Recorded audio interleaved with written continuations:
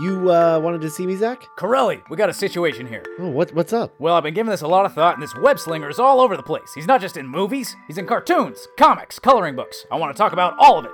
So what are you saying exactly? Get me more podcasts of Spider-Man. More? We already released Spider-Man Minute 5 times a week. You don't think that's enough? There's 7 days in a week, Corelli. Where's my Sunday Gazette, my Saturday edition? Weekend Bugle? Oh, I like that. But what if we called it the Weekend Bugle? Yeah, the Weekend Bugle, sure. Oh, and another thing. How do we start monetizing this stuff? I want a quarter every time somebody listens. Well, why don't we put the Weekend Bugle on Patreon? Patreon? Yeah, our listeners can go to duelinggenre.com/support, become a patron for $5 a month, and gain access to the Weekend Bugle and all the other bonus podcasts we put on Patreon. Fantastic idea, Corelli. Glad I thought of it. They don't want us to be famous? Patreon will make us infamous. Dueling Genre.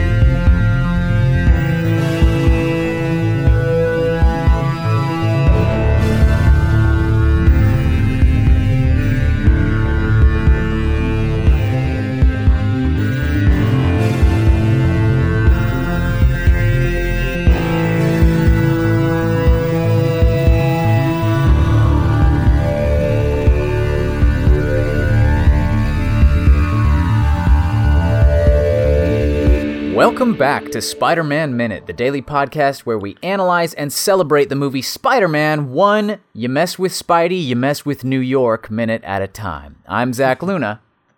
I'm Scott Corelli. And I'm Madam Bumus, actually from New York. Hey, that's right. Welcome back, Adam. Thanks for coming back. Yeah, you mess with one of us, you do mess with all of us. What can I say? You're here to mess with us on minute 105, which begins with Spidey reaching out to grab the tram cable in midair, that sort of slow motion moment, and ends with a triumphant crowd and Mary Jane looking up to see the Goblin approaching Peter for, I presume, a final battle of some sort. So this is the big bridge time moment. It starts off with another Matrix riff, I guess. The slow-mo bullet time shenanigans moment. Obviously there's a lot to say about a thing that happens a little bit later, but I did want to mention the I really do love the exchange of the two guys on the boat of he's not gonna make it, he's gonna make it. Yeah. I just there's something just so like charming about that.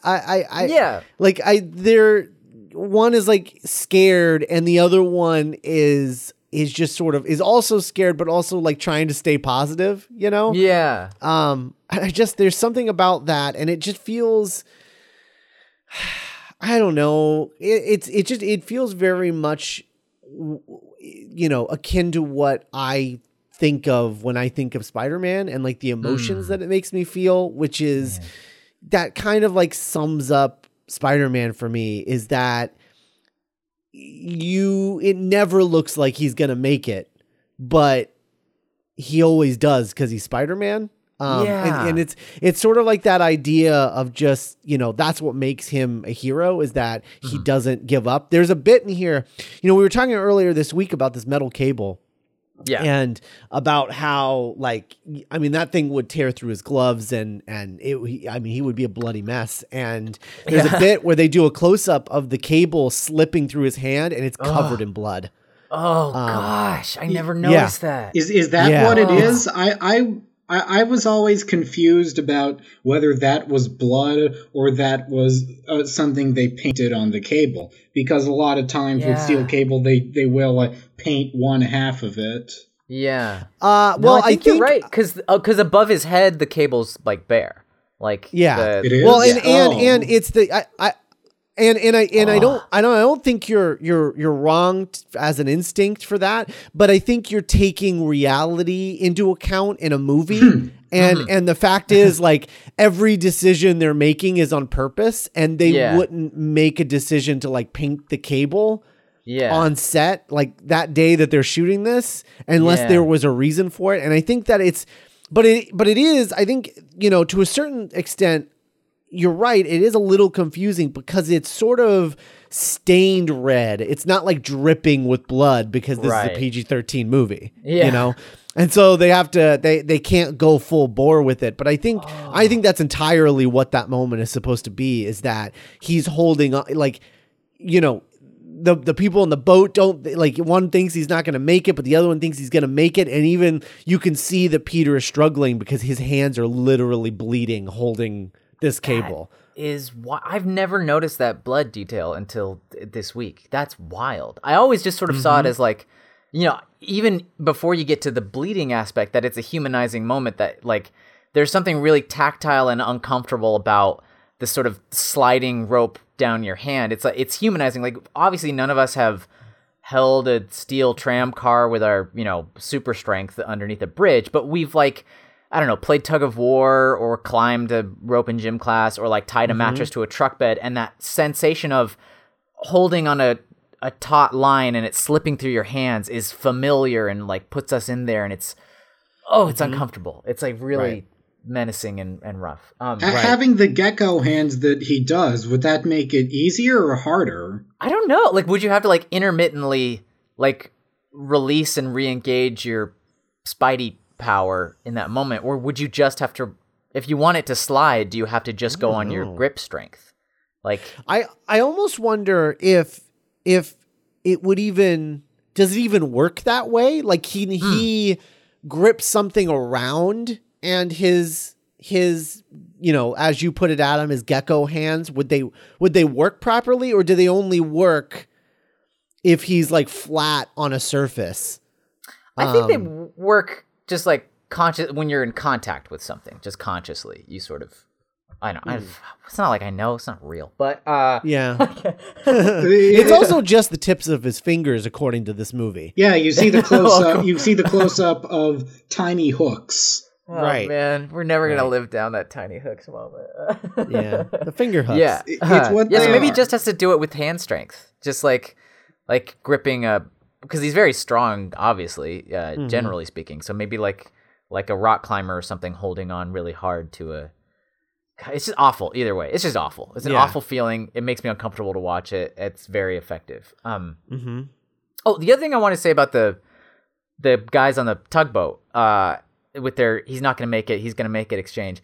That is the type of role that, like, 1 or 2 line role, that tiny exchange that often gets scrubbed out of a script when you're, you know, going through it again to get to production, because little 1-line roles like that are expensive and logistically difficult, and you know, as much as possible you are under pressure to combine roles and have a smaller number of like actual like speaking actors that you have to pay for this, but they're important in this humanizing way, this feeling of making the world feel real. It's if even though they're like kind of a pain in the ass for your line producer, they're, I think, very important in a movie like this where there's like a big, you know, heroic figure that people look up to.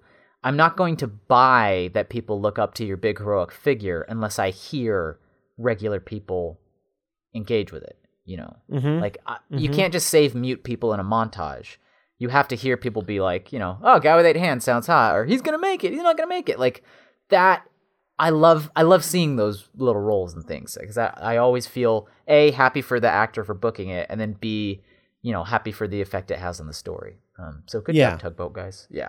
Well, and you know, it's funny you said those are the first things to be cut out of a script. Not this. I did a little investigative work to like look into like what is going on here with the well, specifically with the New Yorkers on the bridge, and how, you know, there's the legend that, you know, this was done in.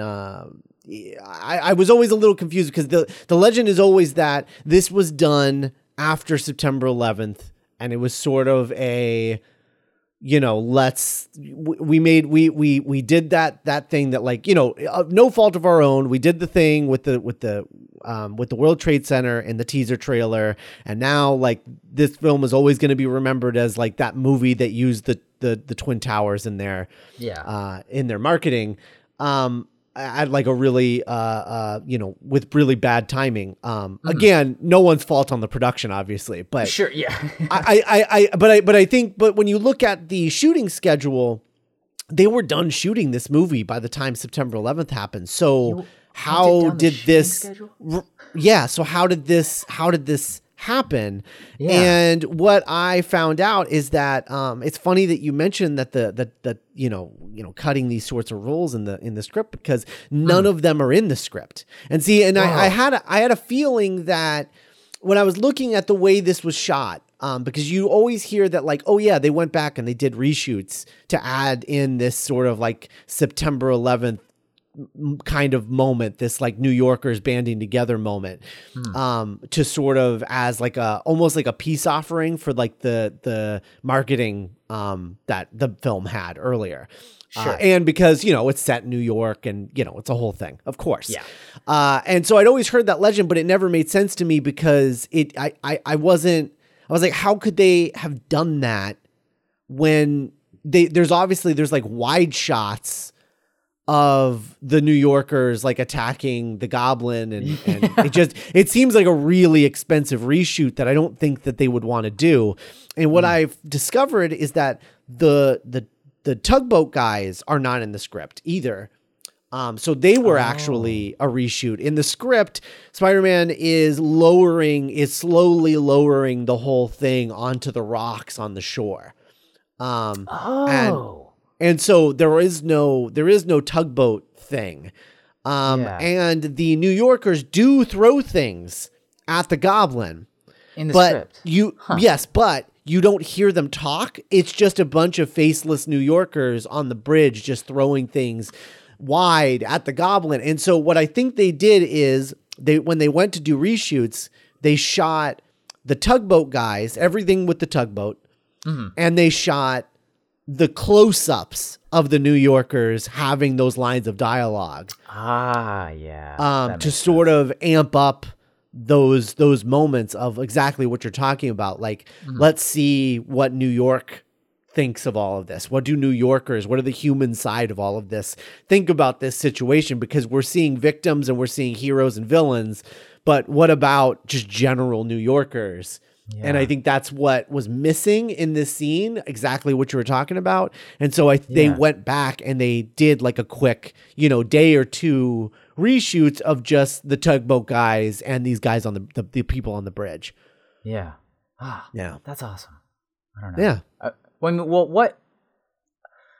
I don't know if we should jump into it quite so intensely right now, but I kind of want to ask, like, Adam, like, in New York, like, seeing this film at that time, like, what was the reaction like to this scene? Because I mean, where I was in Colorado, like, everybody like cheered at this scene, like, was so enthused and enthralled by it. Like, we felt, very, very excited and redeemed in a certain way. But I would imagine it's a lot more personal in New York proper. To say the least. I didn't see it in the theater. It's hard for me to comment. Like, I know that the environment immediately after September 11th, it was more. It's past fear into confusion, I think, is the best way to put it. Like, you don't quite know what you should be thinking, how you should be feeling, what you should be doing. And this is something purposeful. It's not even just like a rallying moment. It's like a declaration of the city's values. Yeah. Yeah. The phrase New York values now means something different, but but at the time, like more traditionally speaking, New York values. Yeah, like the intervention of the city itself on this tragedy. Yeah, I'd like to note that like the sort of the main shouter has a Mets cap, not a Yankees cap. That's Joe Vierzi, who is, he's the main shouter in this, but he also, as we've noticed, has happened a few times in this film.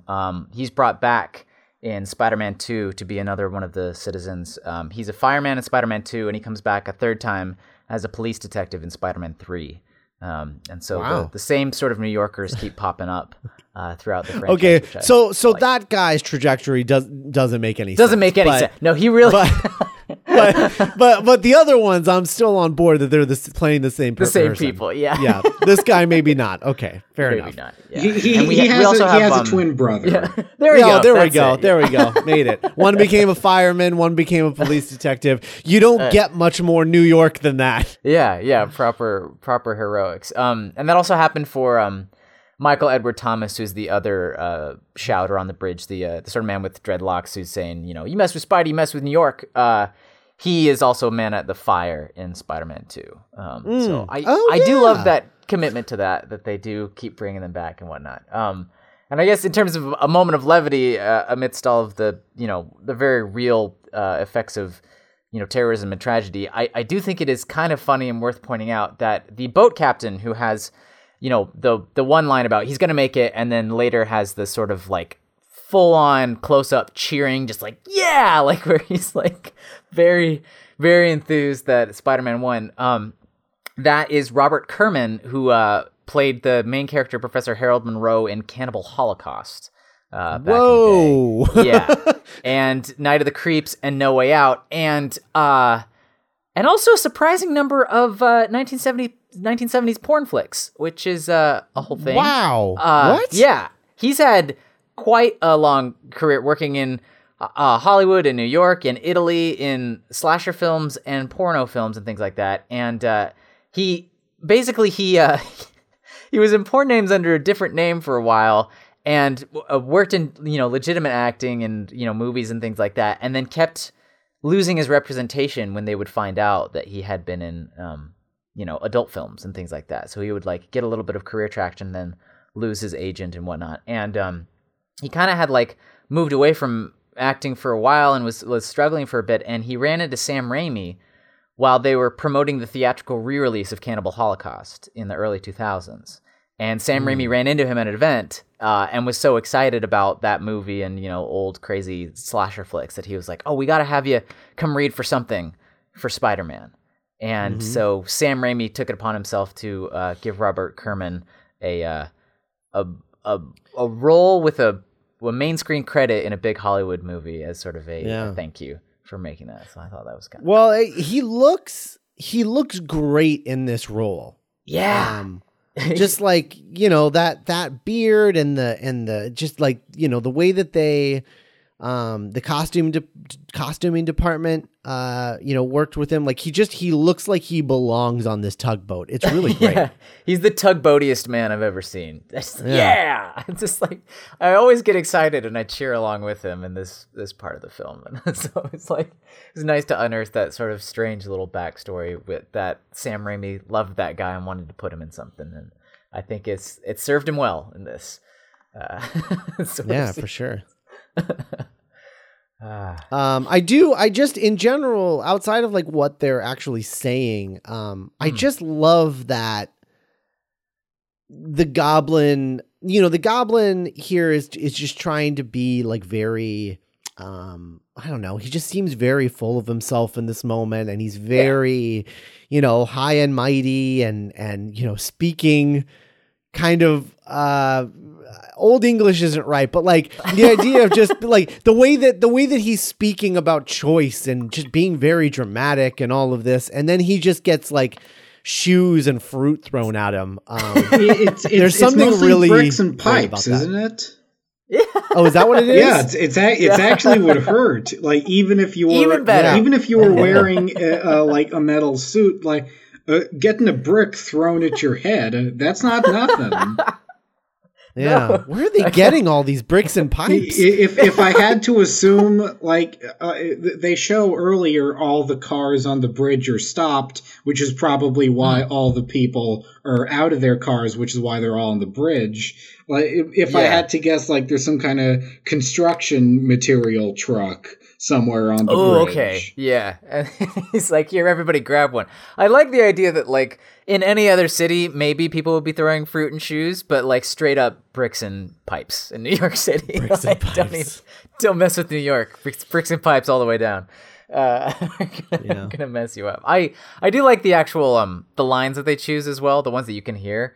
I think I wrote down, let's see, so we have come up here, tough guy, I got a little something for you, which is, I think, wonderful. And a lady yelling, I'm gonna kick your frickin' ass, who apparently is Jeannie Fox, but she has no other screen credits, so she was hard to sort of learn anything about. But I like that. Like, you're so far away, but no, still, like, I'm gonna kick your frickin' ass. Leave Spider-Man alone. You're gonna pick on a guy trying to save a bunch of kids, which I think is like the big, like, rousing moment. And but I think that's so funny because it's like, dude, are you paying attention to the situation? Because he put the kids in danger in the first place. He orchestrated this. Yeah. I'm not sure he knows that. Like, we see a couple minutes earlier, like, it sets it up very subtly, very well. Like, there's an explosion and we see, like, a car crash and we see all the cars around it stop. And presumably what happened is, like, after that, like, traffic just slowed to a halt, even more so than normal in New York. And everyone got out of their cars to see what was going on with, like, the explosion of the tram cable. Yeah. And they went out and saw this situation where Spider-Man had like, held on to the tram, and the Green Goblin was trying to throw him off, and also he has those knives on the front of his glider. He does have the knives. Yeah, I guess maybe if it's been 4 minutes of, like, elapsed time, so that, like, maybe it does take 4 minutes for the explosion to cause the traffic jam and then you to get out of your car and observe. So maybe he didn't see that the Goblin orchestrated scenario, but it is fun for us to listen to. You got to take some time to grab some bricks. Yeah, you got to take your bricks. They got to go collect all those bricks and pipes. And then the Michael Edward Thomas line, which is, I think, my favorite, where he says, "Oh yeah, I got something for your ass," which I'm not sure what that means, but I like how he says it. And then, of course, you mess with Spidey, you mess with New York, and Joe comes in and wraps it up with, "You mess with one of us, you mess with all of us." I love that. Spider-Man historically has never had a sidekick. Like, they have little arcs and things where he'll have, like, a sidekick for a sec and it won't work out. Or, of course he has, like, a family of characters that he deals with. But he's never had, like, a proper sidekick. And I love the fact that in these movies, New York is his sidekick. Oh, that's nice. Yeah. Oh. I like that. I didn't think about that. I really like that. And really in at least, I can't remember if anything particularly New Yorky happens in New York I guess there's that kid in Amazing Spider-Man 2. The one that won that contest. But in the first one, you also have, like, the construction worker guy helping him get to the thing. That's right. So like generally, just like in these movies, like, New York just becomes, like, Spider-Man's sidekick, and I like that. The city's got your back, man. The city's got your back, which is nice. I like this scene. I can understand people that say, like, this is a bit very cheesy, much so, but it's the right kind of cheese, man. It's delicious cheese. I like it. I get excited every single time. And I've started to in recent years get, like, more misty-eyed at this scene. It's just so nice. It is really nice, and, like, they just don't make movies like this anymore. Like, this kind of moment wouldn't be in a movie now. The closest I can think of is, like, the us taking time to have, like, the villagers, like, celebrate in Wonder Woman, like they want to throw a party for Steve Trevor and the Howling Commandos, I don't know what to call her team, but that they I don't know that they had a name. Yeah, but that they take the time to, like, thank them with this, like, But even that movie, which I think is like probably one of the most optimistic like modern blockbusters of the last few years, even that movie kind of takes the air out of it a little bit by having that great moment, having the support of the environment, but then killing all of those villagers. Like 10 minutes later. I mean, that's generally like it's that a thing where we're not allowed to be earnest anymore, and like if you're earnest, you like pay a price for it. Sure. Because like how dare you be earnest in a movie? But at least they had the earnest moment this time. Like we used to not even get them. It's true. It's true. So I don't know. I know that for a lot of people this is cheesy, and that's fine. It can just be for me and Zach. That's fine. No worries. No worries. I love it dearly. Yeah. Well, there other things in this? I don't know. I don't know. I mean, he safely lets the thing go down onto the garbage barge. Yeah. The garbage boat barge. Yeah. So it's like, I mean, the dude is credited as a tugboat captain, but it's a garbage barge. So like, I'm just figuring this out in my head because I never grew up near water. So the tugboat pulls the barge, and the barge has garbage on it. Got it. Right. Okay. Never mind. In actual East River waters, like there is no way anything that small is going to be a garbage barge. We have lots of garbage. Sort of quaint comic book. But look, as a reshoot, you're not gonna pay for an actual garbage barge. That would be gigantic. Huge expense. I think the rationale behind it being a garbage barge is so that the tram has something soft to land on. Right. Yeah. Yeah. I think so. Awkwardly sort of like bent over to one side, but land safely nonetheless. The hoop stars are fine. Yes. Yeah. We save the hoop stars, and with that, we save the world. Yeah. I will say there's that one shot of Mary Jane sort of surrounded by the hoop stars as they're all like looking up and like reaching towards Spider-Man, and it's just a funny shot in context here because it's a shot that gets recreated in superhero movies a lot.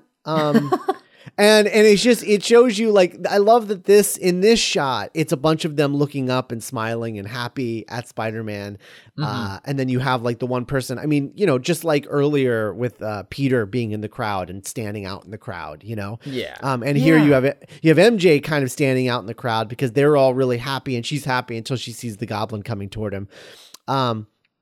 But it's a shot that's like very similar to like a shot that was in Batman v Superman, which was like a completely different kind of vibe where they're like surrounding Superman, but sort of like treating him like a god. And it's funny how this very similar shot just like kind of keeps coming back in superhero movies and in very different contexts. Right. Yeah, exactly. Yeah. Maybe not as effective ones. If I'm going to be generous with my phrasing.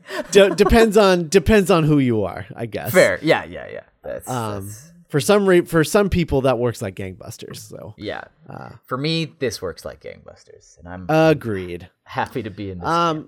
So Adam, any closing thoughts on this movie or on Spider-Man in general, or if you have any more New York tidbits you want to share, anything like that? I think the problem with I have far too many New York tidbits is the problem. I'm sort of worried everyone would get bored. But I was first introduced through like backpacks and shoes, and that was my introduction to Spider-Man. I was sort of aware of it. Like I knew about the '60s show because my parents had seen it. But like I remember the first time I really got to dive deep and like learn, he was bitten by a radioactive spider, that kind of thing, is I was a voracious reader, still am, and of books, not necessarily comics. And at summer camp, which I went to, there were so few books. I did not have a great time on that front.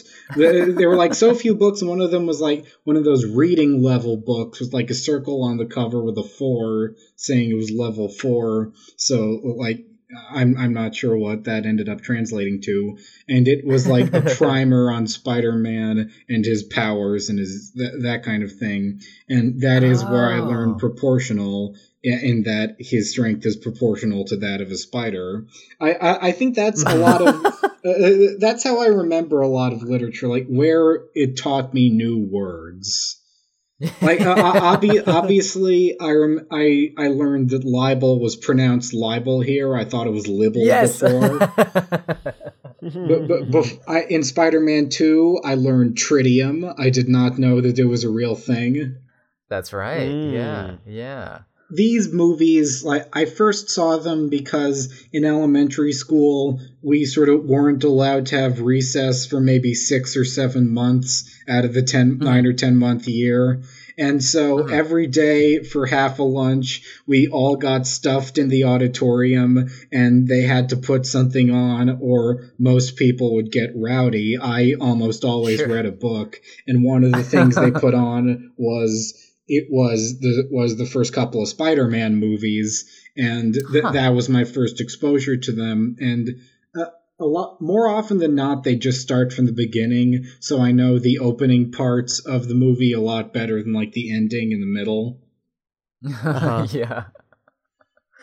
Sure. Also, for me, like I say, the school I went to was quite near where like Peter lives now. The Tom Holland Peter lives in Sunnyside. It's actually just down the street from the place where he tries his webs, where he keeps trying the different words. It's just like a few blocks down from there, and it was a real like bit of movie magic to see. Like, wait, I'm there. I'm basically there right now. That's where Spider-Man is. Oh, I can't even imagine like in school, like with other kids watching Spider-Man and knowing like your walk home, you would see those same areas. Like that's wild. Yeah, it is. Oh man, no. I mean, was it? So if you came to Spider-Man, you know, sort of like through the cultural osmosis first and then later into it, like, were you a fan of Spidey growing up? Like, was he a character you liked a lot initially, or did you like grow to, be interested in it? I don't know how to I was always attracted to him on the level that he's a nerdy sort of outcast kid from Queens, and that's what I am. And I think that was my primary reference point for who he was for years, like until I started like getting a bit deeper into the comics. I still don't have a whole lot of like knowledge or experience with the animated shows or the comics or that kind of thing. But that's always been my primary point of connection with him. And you don't get that degree of connection a whole lot. Like, he is literally from where you live. Yeah. Is there anything that you I mean, there's lots of good New York stuff in these movies, but is there any like quintessential thing that you wish they had like shown or included, like Queens wise in this? They used the Chicago train for the subway train. Yeah. I remember that was a big moment for me too. Like, it was the first time, like, I know movies are fictional, but I wasn't really aware that movies could be actually wrong. Like, why did obviously they had the elevated train in the last movie, but they knew the right answer. Why did they pick the wrong one? I was sort of confused by that. Like, this was before I was really old enough to realize sometimes they needed to do that. Sometimes they just got it wrong. Sometimes it was bad. I just internalized, like, oh, it's a weird thing. They didn't do it right. They didn't. And you mean the right train. In the second movie, the Chicago train in the second movie? Yeah, the famous like elevated train battle. It's on the Chicago Loop, and right. the thing is, like, the reason they did that is because, in hindsight, I know that like the Chicago Loop, it does go straight between the buildings. It's right there, and there are no elevated trains in Manhattan. They're only out in Queens or like up in the Bronx.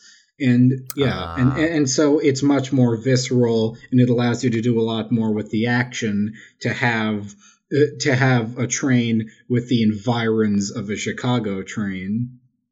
Right. Because Spidey can both do the regular web slinging in between buildings, but also have the train fight. Exactly. There. And I do think that like the sort of idea of web swinging between buildings, I think it was inspired by riding the elevated train in Queens, because it's basically the main way people who have to go to Manhattan every day get there. I used that to get to school when I went to school in Manhattan. And I think like that sensation, it's a place to draw on where you could get an idea of that experience. I think that's where people thought it up. I think that's where the reference point for it was. Like you're literally above the ground, moving through the air by buildings. Yeah, you're like two or three stories off the ground, and Oh, okay. Yeah. Well, that's nice. That's kind of fun. Okay. Well, I think they do a bit better. I think they do have the L train in Homecoming, right? Like, oh yeah, that's completely correct. Gotcha. Yeah. Well, we'll look forward to celebrating that accuracy in a couple of years. Although he does have a train station like right outside his school, and like you're already Spider-Man. Stop. Like that's too nice. Yeah, mine was. Much of an extra my station superpower. was like 4 blocks away. You had to walk really steep uphill. Yeah, and that's like half-mile walk to the station from my house. Like, yeah. You're already Spider-Man. Yeah. Bit too much of an extra fantastical gift, that train station. Awesome. All right. Well, Adam, thanks for joining us. Appreciate it. And what else do you have to plug? Do you have anything else? No, you can read stuff like this. Like we get at the website I write for, LewtonBus.net, LEWTON bus. You get a lot of people writing about their sort of personal experiences in relation to like movies and TV and pop culture in this kind of way. Mm-hmm. Okay. It's not always this kind of thing, but it is this personal a lot of the time. That's one of the reasons I tried to write there. Awesome.